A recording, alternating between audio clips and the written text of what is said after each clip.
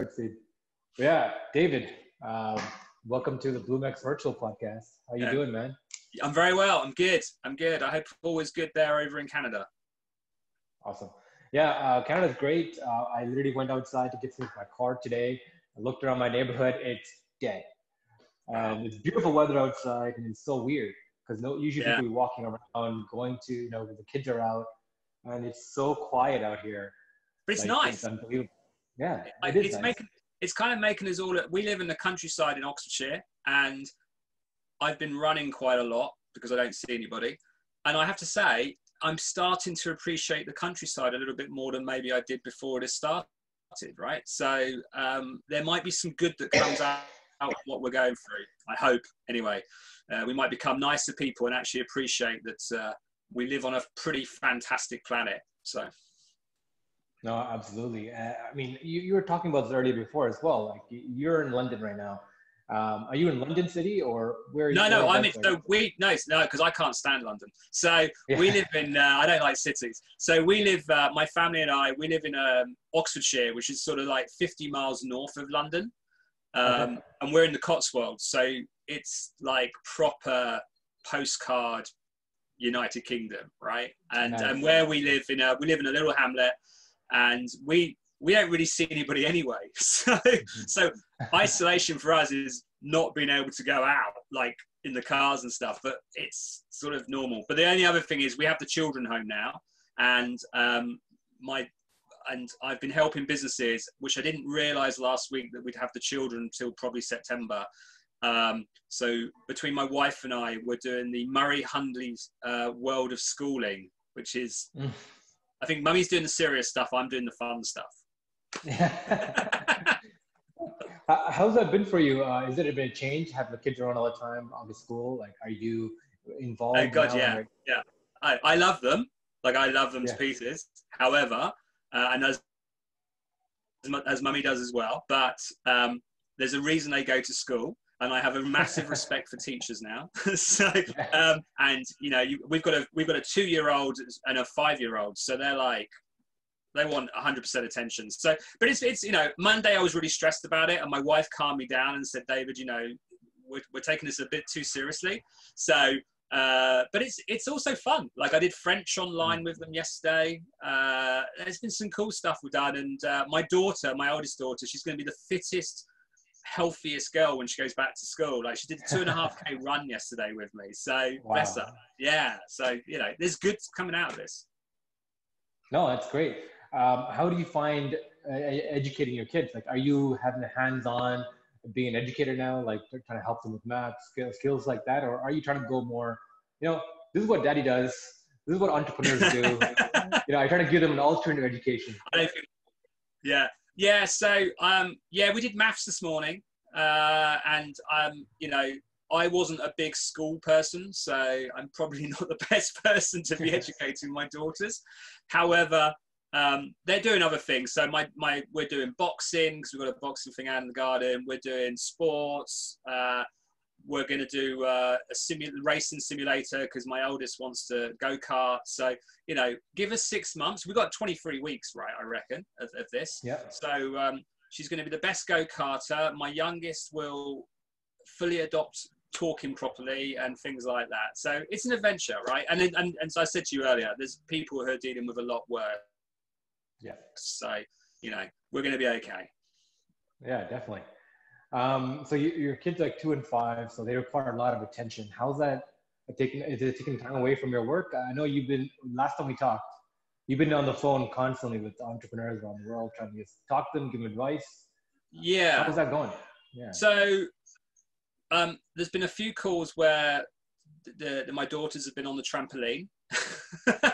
And that's the nature. And I think what's going to come out of this is with people working at home, and I've been working at home for like 20 something years, right? So this is not a new thing for me. Yeah. I think there's going to be, you have to put up with you have to do shorter calls, and you have to put up with right now children in the background and running in on video conferences. They won't do it now, by the way, but yeah, they it's a reality, right?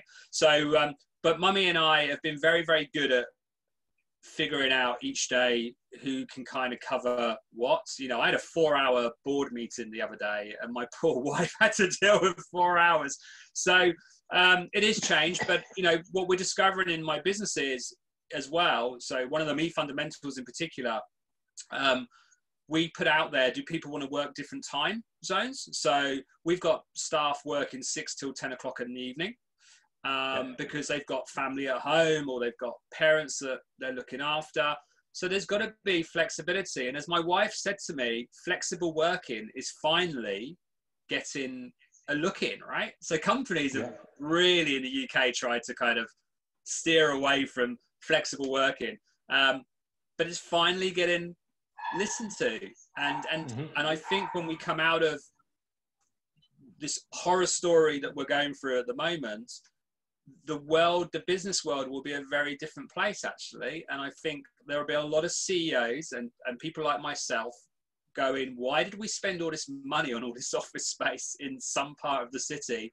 And why did we travel? Like spend so much money on air travel, which is not good for the planet anyway, but let alone, not a great use of time. So there's going to be good things comes out of the next 6 months, 12 months, I think. No, definitely. I mean, that's like the positive light that came out of this whole crisis is people finding alternate means of existing and doing work and progressing onwards and showcasing that, you know, a lot of the things we took for granted back in the pre-COVID era was it can be adjusted. You know, we talked about, you know, we can't work from home. How do you handle a workforce virtually? People are not going to be productive. People are not going to do things. But, you know, now we are forced to. And people are getting stuff done.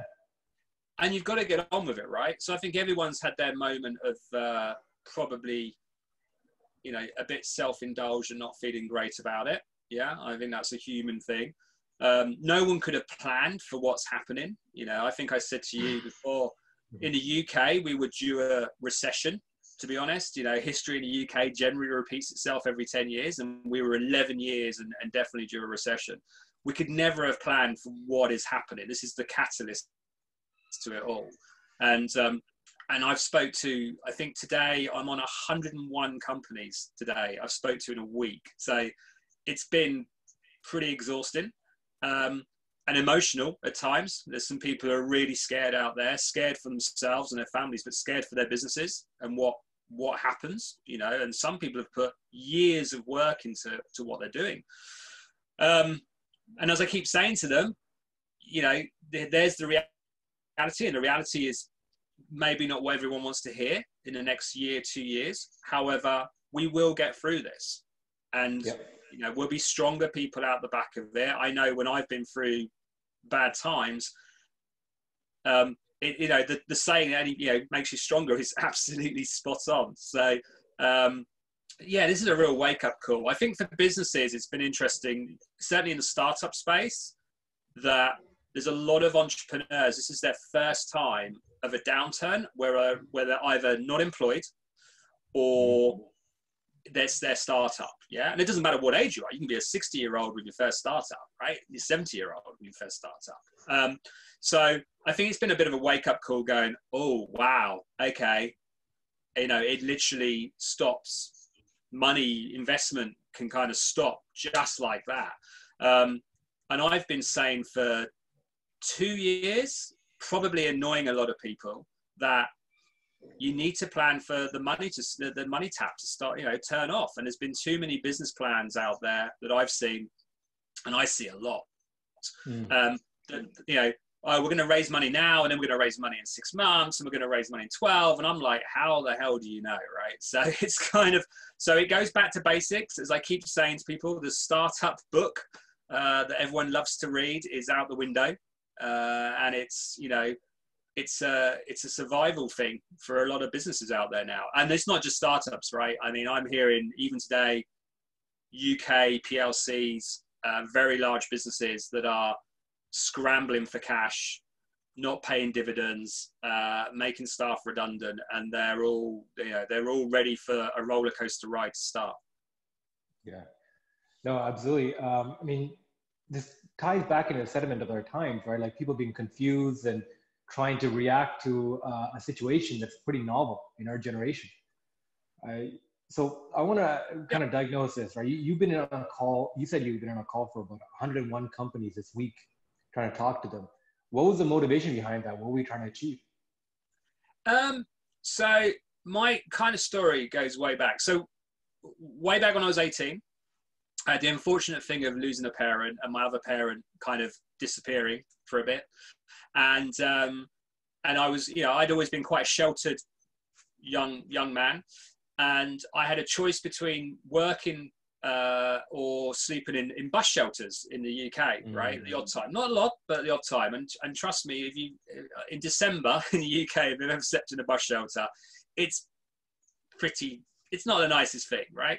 And people have to deal with this all the time. So it kind of strengthened me up a bit. And it also, people were really kind to me. Like I had some people who were just amazing to me, gave me beds and stuff like that. And you never discussed it. It was just like this thing that I was doing, but no one kind of embarrassed me about it. So I knew then that I'd always do the right thing. And I was then fortunate enough at 21 to be living in New York, and then 24 in San Francisco, 25 in Monaco, and just I've had a lot of luck on my side, a lot of great opportunities, and I've had great people around me, and you don't lose that. Even the toughest stuff in business, you still have some pretty core foundations and morals. And so about 2 weeks ago, I was in my local town where I was born, which is called Banbury. It's quite a small market town. And I went to a coffee shop. I went to get my hair cut in my friend's new salon, which is now shut. Get my hair, grab a coffee, and it was a private coffee house. And the gentleman kept thanking me for supporting him, buying coffee and cake and stuff.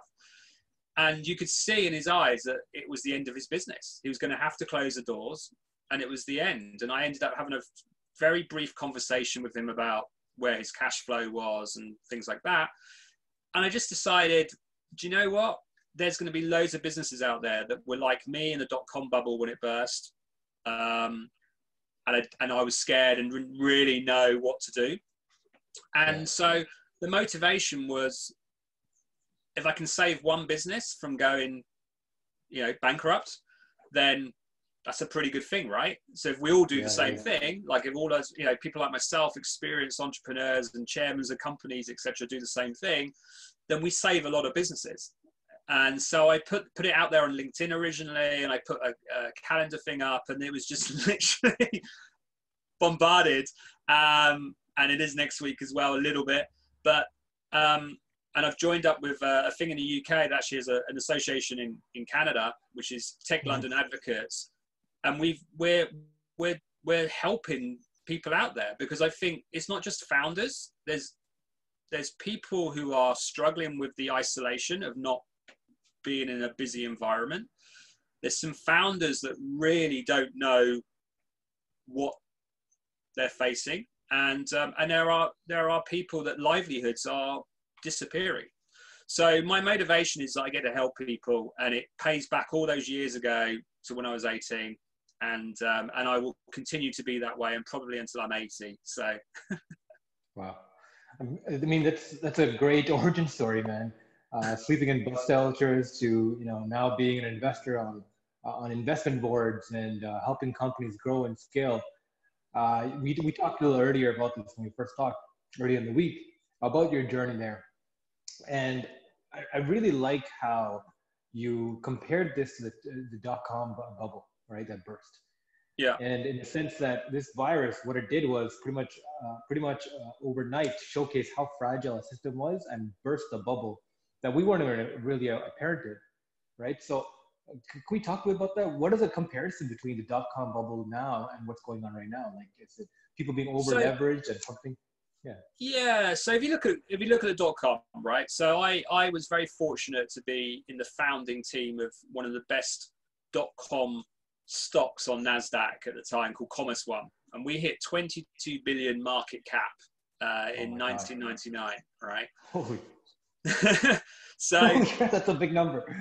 yeah, and we never made a profit. I know we made profit one quarter, but our burn rate was crazy, and it was the crazy times of massive valuations based on predictions on market, and getting all the fortune companies on your as clients and stuff. And people were living the dream, right? Including myself. And we kind of thought it would carry on going up. And what I've learned is what goes up must come down. And the similarity is it was already happening. And then we had the unfortunate thing of 9/11. And that just was the catalyst for, okay, it's all like now it's really on, like, you know, the bubble was burst. And money investment dried up overnight. There was companies with amazing, colossal amounts of investment out there, more so in the US than there was in Europe. And, you know, it was economic panic, right? People just, they panicked, they were scared.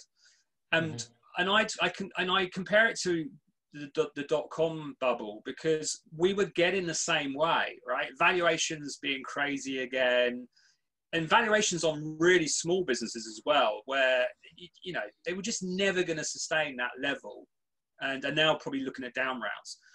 Money, the scary thing this time is that money's become a lot cheaper than I think it was in the dot-com boom. So people have really, like, founders have taken loans out, and, you know, way back at the start of their journey, because it's cheap debt here in the UK. I mean, it's really cheap debt. And, you know, it got very noisy. You know, I remember in the dot-com boom, you know, everyone suddenly had a web company.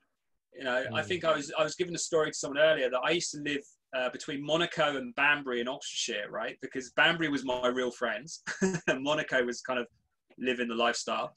And I used to come back here, and everyone knew that I was this guy, had this, you know, lifestyle. And I knew people in normal jobs suddenly saying to me, "Oh, well, I've got a web company now." You know, and if you went to Silicon Valley and you lived in Walnut Creek or Pleasanton, everyone had a web business. And it's kind of become the same thing again. If you just go onto LinkedIn, everyone's an entrepreneur, everyone's a CEO, everyone's a founder. No one seems to do a normal job anymore. Right? So I think it's got quite noisy. And, you know, when this happens, it usually clears out the pretenders, if you like. But there's a lot of similarities, and the VCs are telling me it's business as usual. However, in the UK right now, they're raising money for their fund, which starts on April 5th. And I'm imagining that it's probably the lowest it's been in a long time in terms of those raises. And, you know, the VCs are looking after their own investments that they have. So we have one of our businesses, we had tranches of money due, and you know, the VC's been really supportive, saying, well, we'll do the deal now. But capital will get expensive, and it got expensive last time. Capital got really expensive. And, you know, the other similarity as well is that we had this thing in the UK, a tax incentive for people to invest £20,000 or £10,000 or £50,000, or kind of that smaller cash, and not really understanding what investment's about in some areas. So they've got burnt, and the ones who haven't got burnt, who are high net worths, are sitting there going, well, why would I invest now? Because in 6 months' time, the valuations are going to drop on all these businesses. So my investments become like cut by half. So, you know, it's very similar. And I'm sure that, you know, like what happened last time, it cleared out as the dead wood, I'd like to call it. And it created lots of opportunity, tons of opportunity. You know, I keep saying to the businesses I'm talking to, if you get through this next period of time, you'll get through anything. It's I don't want to say it's a good thing, because I think what's going on is not a good thing at all. But you know, it will reset the counter, if you like. No, I really like that sentiment, because it brings you back to that quote, right? Like, hard people create good times, and then good times create soft people, and soft people create hard times, right? The cycle that goes through. And I think we entered in a new part of that cycle where cash, again, it's dried up. So it's no longer about who you know and who's going to finance you, but the actual product or service you're doing, and who's meant for, what's the pain points. So I think that really clarifies the market. And making money, right? So, like, I kind of always grew up thinking businesses were supposed to make money. So I think what it brings it down to is making revenue, And if you weren't making revenue, figure out how you make revenue, keeping costs down, you know, really looking at cost base. And I know I've had conversations this week where people think they're on their lowest burn rate. And I'm like, nah, go look again, because you'll have nice to haves in there without a doubt. It's about cash flow. You know, I see businesses really manage cash flow management poorly. And it's been interesting as well. And I'll say this because I won't be naming anyone, but I've obviously had all these companies call me, right? So I look at their business and they've got this like board of advisors on their business who they're paying and they're ringing me. Oh, wow. So I'm going, so why are you calling me? Because you've got like 9 advisors. What are they not advising you? And it's been, you know, I've been saying for years that too many companies want the advisory board of a beauty parade and not actual experience and been there and done it. And so it's been interesting that all these founders are calling me going, David, what do I do? And I'm like, wow, gosh, I should have got on your business like 2 years ago, 3 years ago. Because I know me, you know, the business I'm involved with, you know, a couple of weeks ago when I thought, right, okay, this is probably crunch time. I was on the phone to founders going, have you closed that money? Have you done this? Have you done that? Right. We need a contingency plan for the next 2 years to get through this. You know, even if we've got money, we don't take it for granted, and we're going to make some assumptions that actually sales will drop and clients are doing the same as ours and things like that. And that's, you know, that's what advisors should do, man. Like, not just sit on a website and look pretty. Mm-hmm. No, absolutely. And I think it goes back to the struggle, right? So when I was coming up and started my first few companies and transitioned to the tech world, so yeah. I mentioned before, but I started 3 companies before I'm 25. 2 of them are more traditional companies. First one was like a security camera installation company that actually boomed pretty big. Second one was scrap metal business. Third one was my tech venture. And when I transitioned, what I realized is like with tech ventures, you kind of have to fit a mold. You have to look a certain way, use a certain kind of typography on your website, you know, and as long as you fit this like characteristics of what it should look like, you get traction. Right? You get traction from people who want to work with you, people who, you know, value what you're trying to do, people who want to invest with you, right? And a lot of times, a lot of especially tech companies try to fit a image of like, you know, characteristics, you know, from like, oh, these are the values we portray, very left-wing kind of like libertarian values, right? Liberal values, to, you know, we're minority founders, we're minority, like look at our team, it's very diverse. Right, you hit these kind of milestones and hit these kind of image heuristics, if you will, and it certainly gets you validation in the marketplace, even though your product has no traction. And then you can raise money and then start that funding cycle that funds you and keep you going, right, with the hopeful balance that you'll one day hit net positive. And it's interesting. It's kind of been. I always. I kind of describe it as, I'll give you a few examples. So I wrote an article a few years ago, probably 5 years ago, actually, maybe even 6. And I said, we have this TV show called X Factor. And I don't know if you have it over there, but it's, you know, one of those talent shows, right? Yeah. I can't sing. Like, honestly, not going to happen. I may think I can, but I can't sing. So I don't go on X Factor and stand on stage and go and waste my time. And what I described it is that the startup scene got a bit like X Factor, right? Mm-hmm. Where, you know, down at the bar, everyone's going, you should do that startup. Oh, it's all great. You can raise some money. And then the other side of it is someone today actually was very interesting, a chap who's in property, not even in tech. And he said, David, can I make an observation that if you're a good salesman and you look the right way and the deck looks good, you can go and raise this tax incentive money like really easily. And I laughed and went, you're spot on. It's absolutely what the problem has been. And I always said to people that when you get, you know, I get a lot of decks, or I did get a lot of decks head my way. And it's like, who shouts the loudest? Not necessarily the best product, not necessarily even the best team. You know, the founders haven't even put their own money in at risk. And it's become a bit, as the .com stuff, it became too easy, right? And it's like, you know, I'm speaking to companies now and they're saying, well, you know, we're doing R&D. And I'm like, oh, that's wonderful, because no one's going to pay for R&D probably for a bit. You know, get your product to market. And that happened in .com. You know, there was a business that I effectively paid $1 for after I went bankrupt. So when Commerce One, I finished with Commerce One, and that went chapter 11. I went bust, so I was kind of starting again. And there was a company called Utility One, and it was something like $250 million invested by shareholders into this business, right? Because it was the old times when, you know, tech was expensive. And I think we paid $1 and they did a deferred deal if we sold the business. And they'd never got it to market. And I can name so many companies that never got to market. And it's interesting because you put the right team around it. We brought it to Europe because it didn't really work in the US model. And it's pretty much the same now. There'll be companies that have probably spent so much money on tech, you know, and not ever gone to market. And you think, you know, you sit with them, you say, just release something, like get something out there. Because you probably think you know, but you don't actually know, right? The people will tell you how good your product is and whether you can sell it. And it's like this, what I've seen in the UK, it's been really bad, is people really good at raising money, good at coming up with crazy ideas, and they think they're the only person on the planet that's come up with that idea, but can't actually sell anything. Like they can sell their business to raise money, but you go, well, go sell something.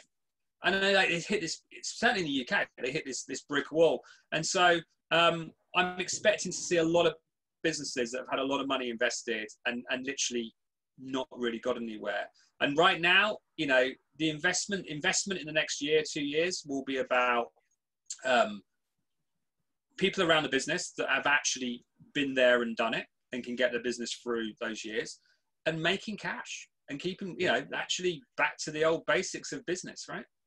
And then, like you said yourself, you got traditional businesses in the past. I think traditional businesses, great, because you know what? They don't, they're not Facebook, but there's only one Facebook, and there's only one LinkedIn, you know, but they're real businesses that make real money and supply jobs and they don't have hype and they don't have ego. They just real bread and butter businesses. And, you know, we come out of this, you know, we may realize that, you know, global supply chains is maybe not the best idea, and traditional businesses get a look in again.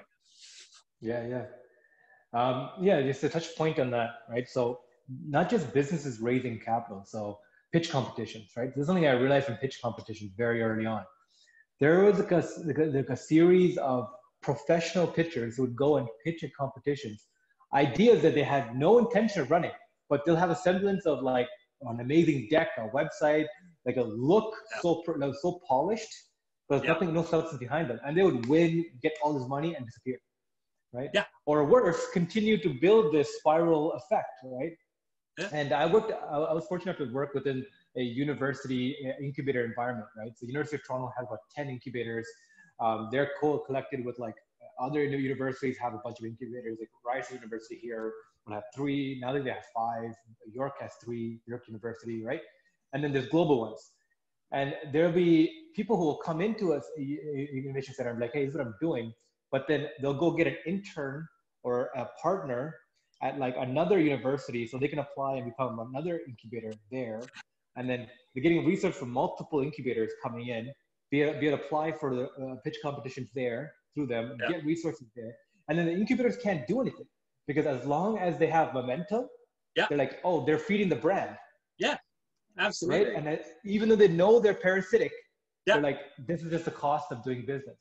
So I have a rule, right? If I get a deck and the first thing it talks about is how many accelerators they've been in or incubators and how many awards they've won, I generally go, oh, here we go. Yeah. Like, I'm literally like, okay, that one's to the side. You know, I had someone today say to me that their business had won a number of awards. And I was like, I don't really care. I can't buy a beer with an award, right? So, you know, it's become that as well. And you're right. I mean, I see some people who pitch really well, like amazingly well. Yeah. They can't run a business for toffee, but they pitch well, and they do. They go around the circuit, and it's all become a little bit.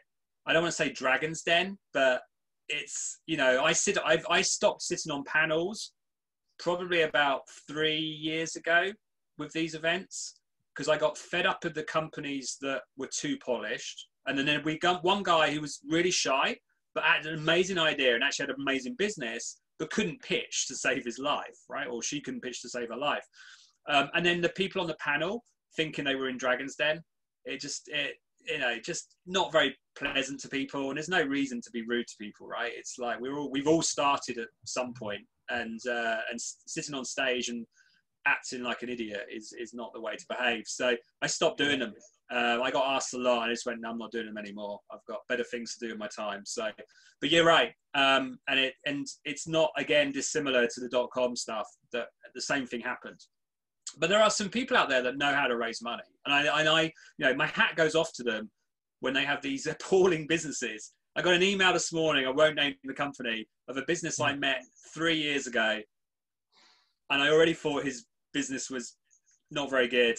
And they hadn't actually made any sales, but they'd raised so much money. And then I heard about 8 months ago that they were on they were close to closing. And today I get an email that they're raising money in this climate. And I'm just like, wow, some people are astonishing. Yeah. I wish I had that front. Yeah, some people find a way, and they just keep grinding it out until they get what they want. It is unfortunate that they build this shell of a business rather than the business itself. Yeah. And I don't think it's negative. It's too much to say about the person as much as the environment, right? Where the infrastructure is there. We allow it to happen, right? And it's a bit like, I don't know if you have much of it in Canada, but we have a thing over here, crowdfunding. So, yep. And crowdfunding in the last 5 years, about 5 years ago, became massive in the UK, right? It was like the easiest way on the planet to raise money. And because people would pitch that their company was the next Facebook or Microsoft or Google, and man on the street will go, oh, wow, I've got $1,000. I'll stick that in and get really bad terms. And, and I was looking at them today, actually, because I'm really not a fan, as you can probably tell. I won't name the platforms. And I was looking at the platforms today, and in 5 years, one of the platforms, which is very well known in the UK, has had one exit in 5 years out of hundreds and hundreds of businesses. The other one has had no exits, and most of the companies have gone bust. And again, too easy, like just too easy to raise money. And, I end up getting decks from people going, oh, we're on this platform and this platform. And you're like, wow, we allow this to happen. So, it's a bit like, there are the serial companies that the one at the pitch event is probably crowdfunding as well. Yeah. Yeah. Crowdfunding is a big thing here, but one of the things that really took off in Toronto is a company called Clearbank. They do revenue-based financing. Yeah. Right? There's a few of them out there, but Clearbank really stepped it up a notch. I really like it really changed the model, because I think the reason they boomed so big is not, they say that it's like, if you're a founder, why give away equity? Take these loans and use it to build your business, right? So it's equity-free financing. But I think really what it proves is a revenue model, right? Yeah. Here, plug your business. Hey, plug in your Stripe account, right? Prove how much are you making, and we'll fund you based off of that. And I think that's an amazing concept, because it forces a lot of companies, Toronto companies as well, themselves, because they're like, if we can say we're Clearbank funded, that itself is like a flex, right? It's like, it's an award. It's like, hey, we can hey, Clearbank funded us, right? The brand is behind us.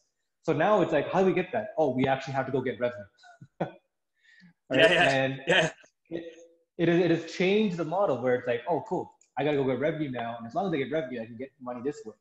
Whereas before, it was like, if I can build a shell of a business that looks a certain way and feels a certain way, then I can get investment dollars come in to build an actual business, whatever that might be. We can just pivot if need be, right? So and so I mean, that.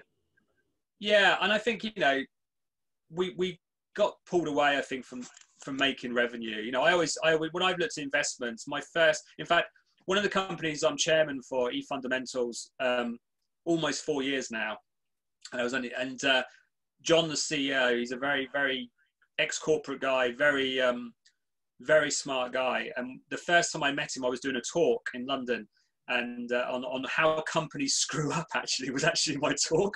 And he was at the back of the room with my FD, James. And we went to the pub afterwards, and he said to me, like, you know, how do I get you on board? And I said, go sell something. Like, go prove to me you can sell something. And John's a good sales guy. Like, he's really good. And he did. Like, he went out and he sold, and he rang me up and said, right, we've done this deal. We went from there. And I think, you know, for me, I don't care if a company sells one thing. At least they've proved that someone will buy it. You know, most of the time, people put these models out, and I'm like, and no one gets it right, okay? Like, no one gets it right first time. You're very lucky if you do. You know, you're constantly looking at your business model and even the way you sell. I mean, you know, I look at eFundamentals, and we have an amazing client list. However, I know John and the team are constantly like looking and going, we can do this better and this better and this better. And we thought this was top level, and now we need to be up here. You know, and we look at SaaS models and stuff. And, you know, we're constantly trying to improve. In fact, what's been interesting about what's going on in the world right now is the really good companies are going, this is a great opportunity once we settle our workforce down to take stock of where we are. Right? Because it's kind of a little bit less pressure in some areas, and they're saving money on travel and office space so they can spend more on marketing. So, you know, a lot of the businesses I'm working with are looking at their business model. They're looking at their sale, the way they sell, like just going, how do we sell? How do we sell better? When we come out of this, how do we market better and look better?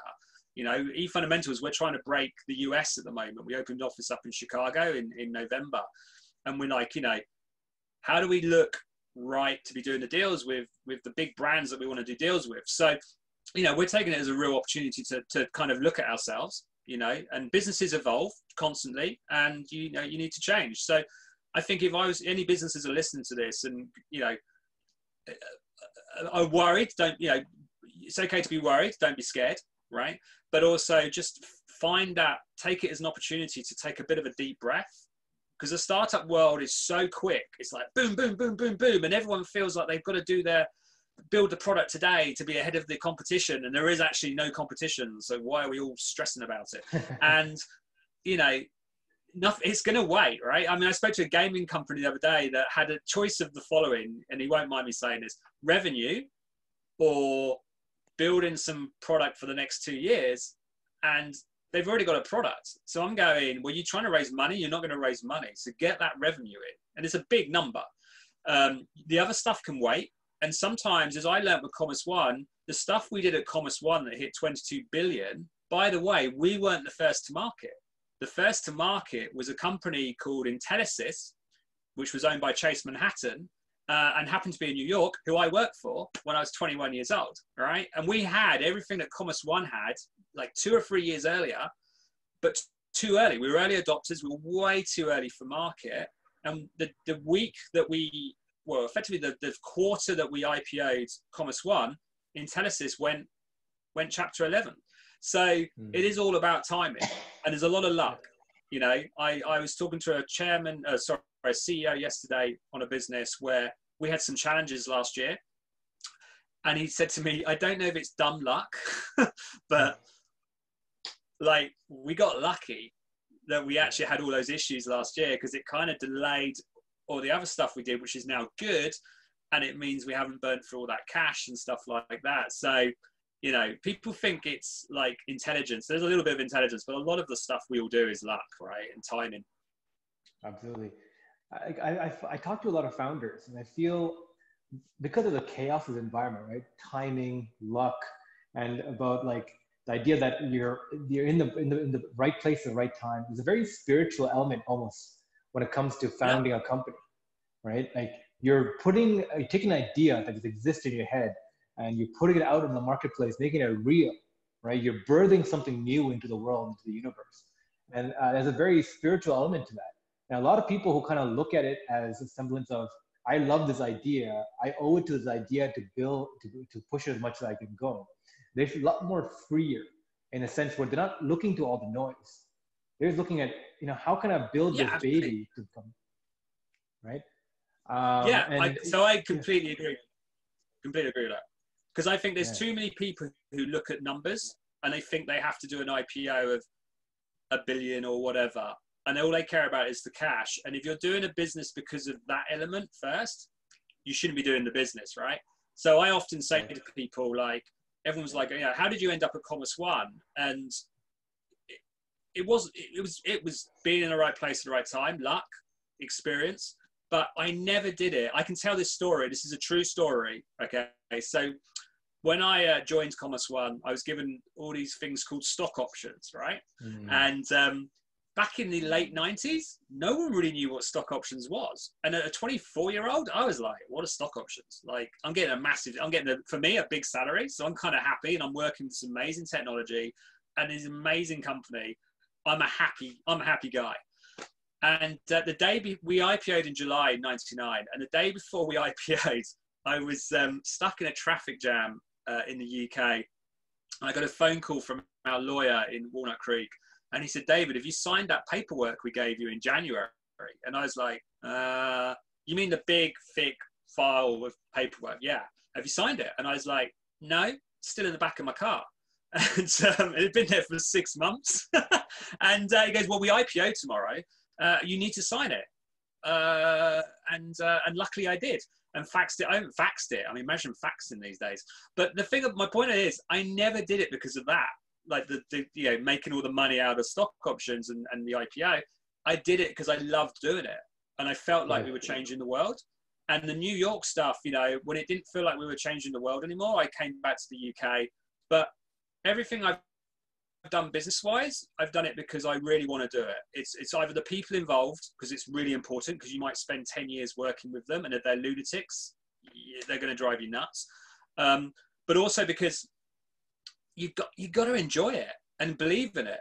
And the money side is great, don't get me wrong, but it will come. I mean, if it's the right thing, it will come, and luck will play a massive part, and timing.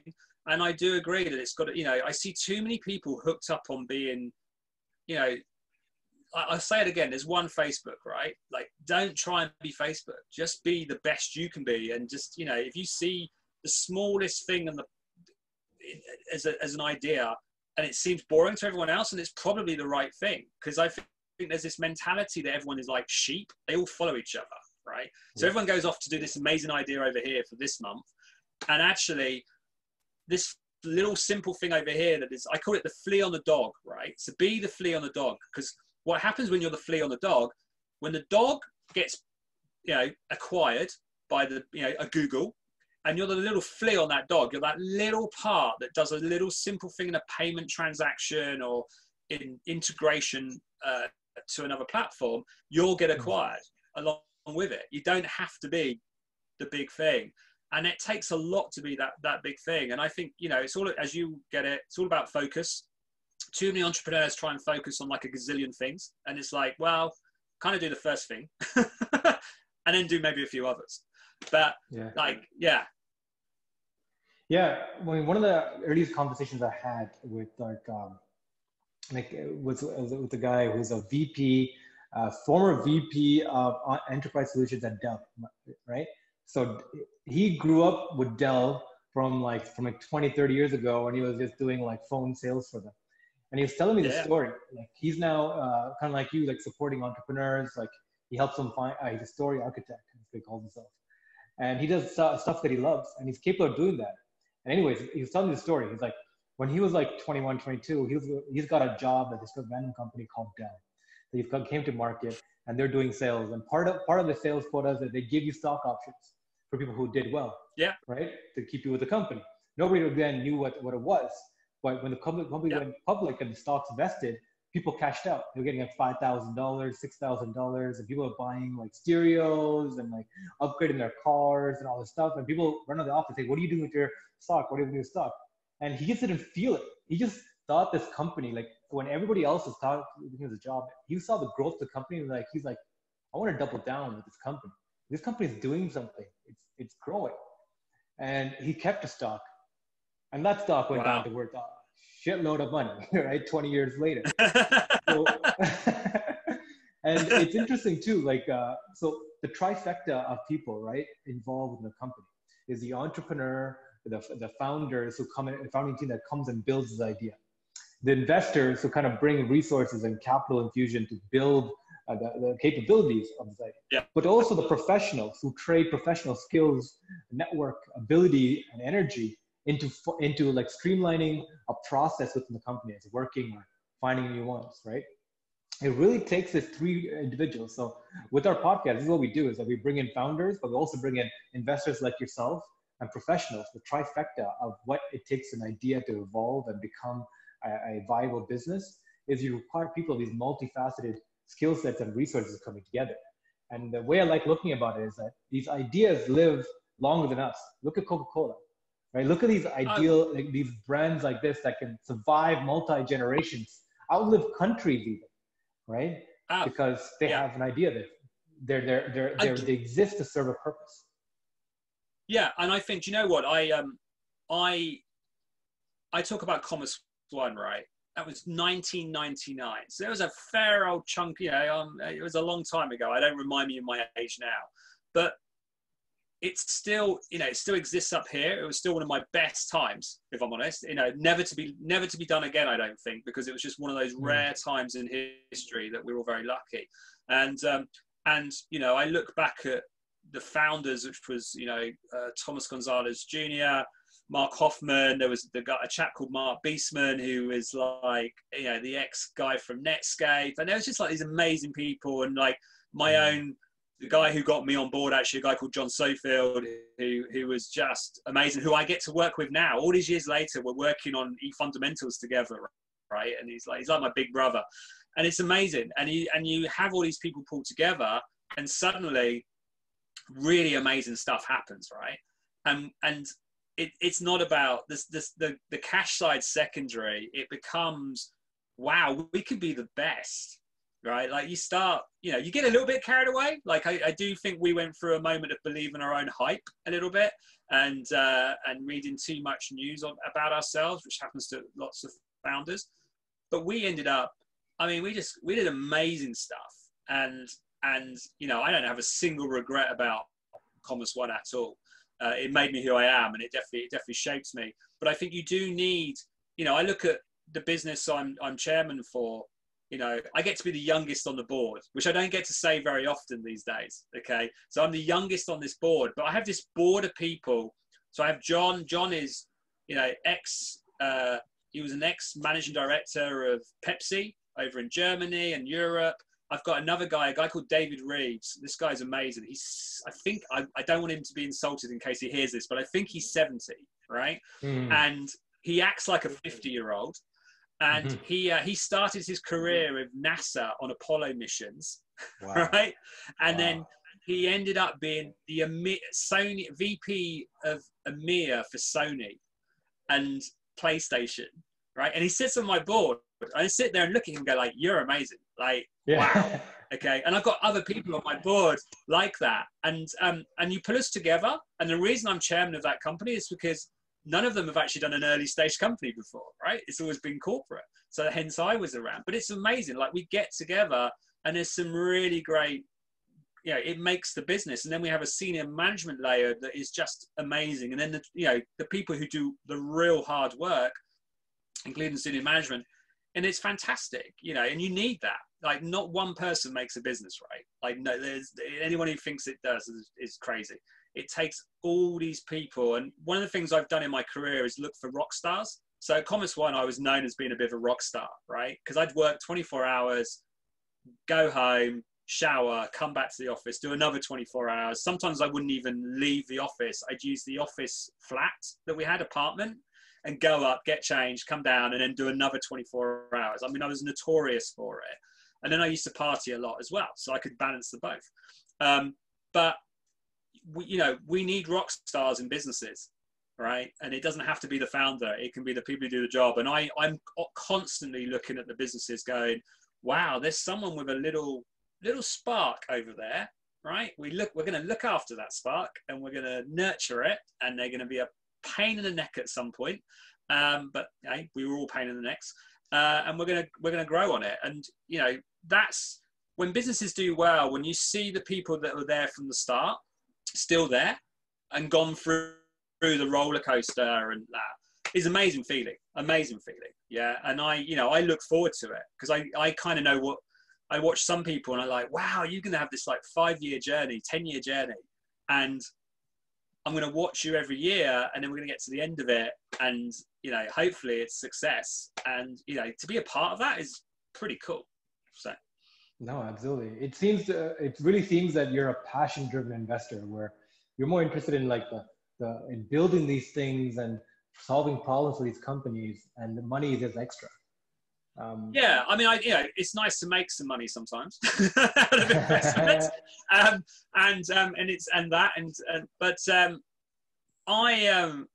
I was so fortunate to have in my 20s what happened in my life, right? Even with going bankrupt, and I was just lucky. And I watch people and go, we're on this planet for a very, very short period of time. So you should have amazing moments in your life. And that doesn't have to be about business. That's in family life and just personal life.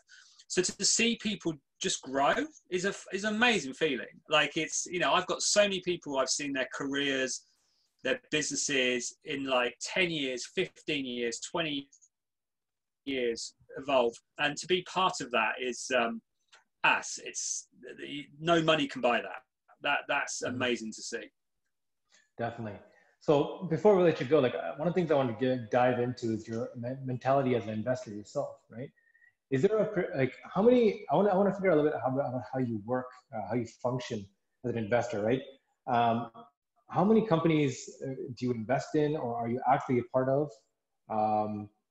currently? So, yeah, I mean, I have an Excel spreadsheet which I need to put on the kitchen door so my wife knows exactly what I've invested into in case anything ever happens to me. But I think I looked the other day, I think I'm on something like 55 businesses that I own shares in, right?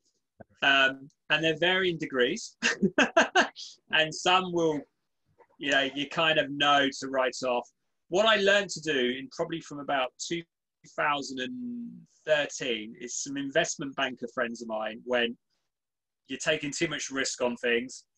So I've been a lot more cautious, and actually there has to be value in it as well. And what I mean by that is it's very easy for founders to spend other people's money, right? Yeah. And so I take a real okay, you don't really know a business until you're involved with it. So I kind of poke my nose in, and I want to understand that once you get past the hype or the BS, that what's actually there.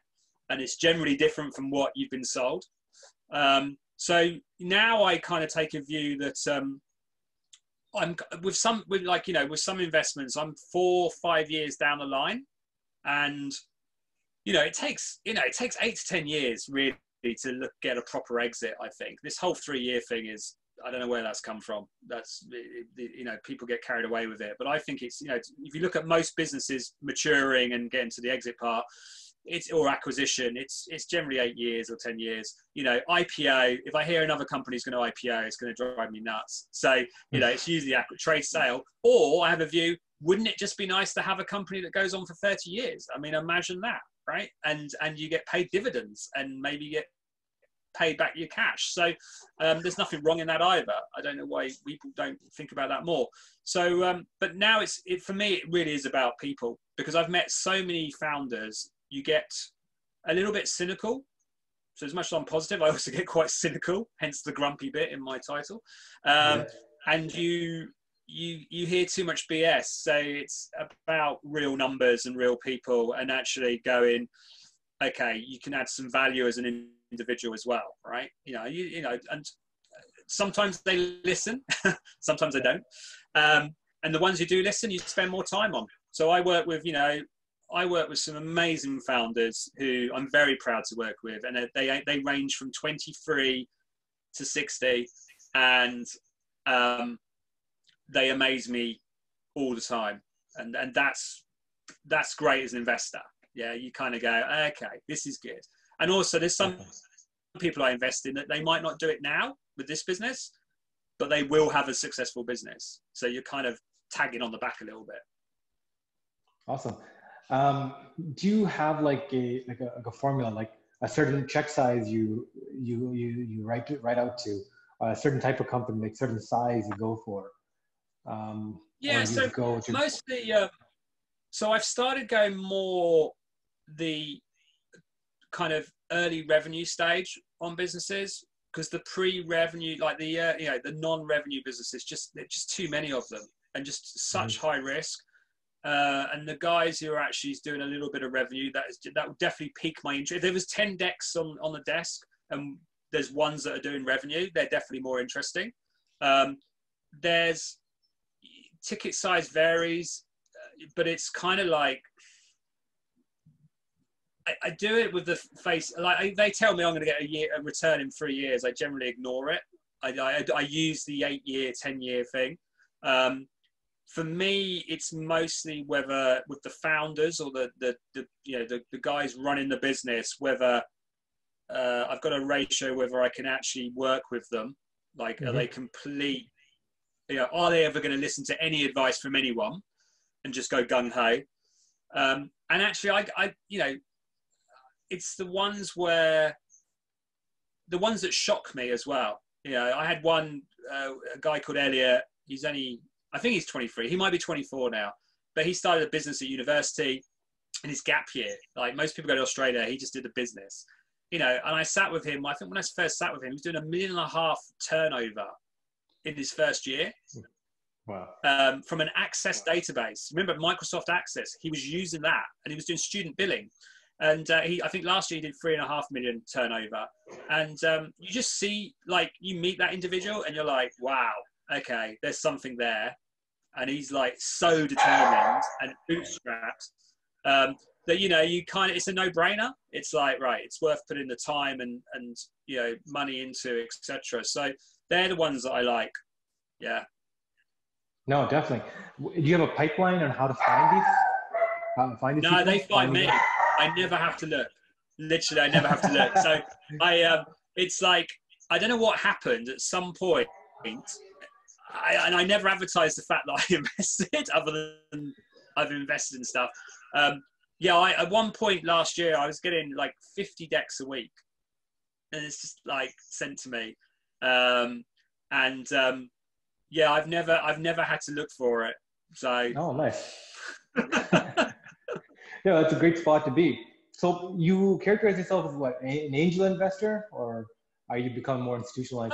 No, I don't, because I don't really like the term angel investor because it's too sweeping. I'm just, do you know what? I'm just a techie guy who happened to do well, happened to mess up, do well again, and all this stuff I do is deja vu, right? So all these businesses I work with, I've seen it all before. I've made the mistakes, etc.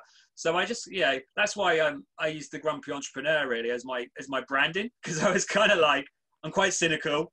I am very grumpy. My wife actually named me the Grumpy Entrepreneur, so that tells you something. And and I kind of, you just don't. I've done. This is like history just repeats itself and repeats itself. So. I don't call myself an angel investor. I just, I'm a guy who gets stuff done. Yeah. And as I said to you the other day, there's a lot going on in the world at the moment. And that's actually when I'm at my best. When people have problems, I am that troubleshooter. And I used to be all the businesses I worked for, I was always the troubleshooter who would just figure it out and get it done. And I'm doing the same now with businesses. Yeah. And it's kind of what I always wanted to do. Like, I love fixing stuff. So, if I fix it with investment, if I fix it with my experience or friends or network or whatever ideas, then that's, it's a brilliant thing. That's great. That's great.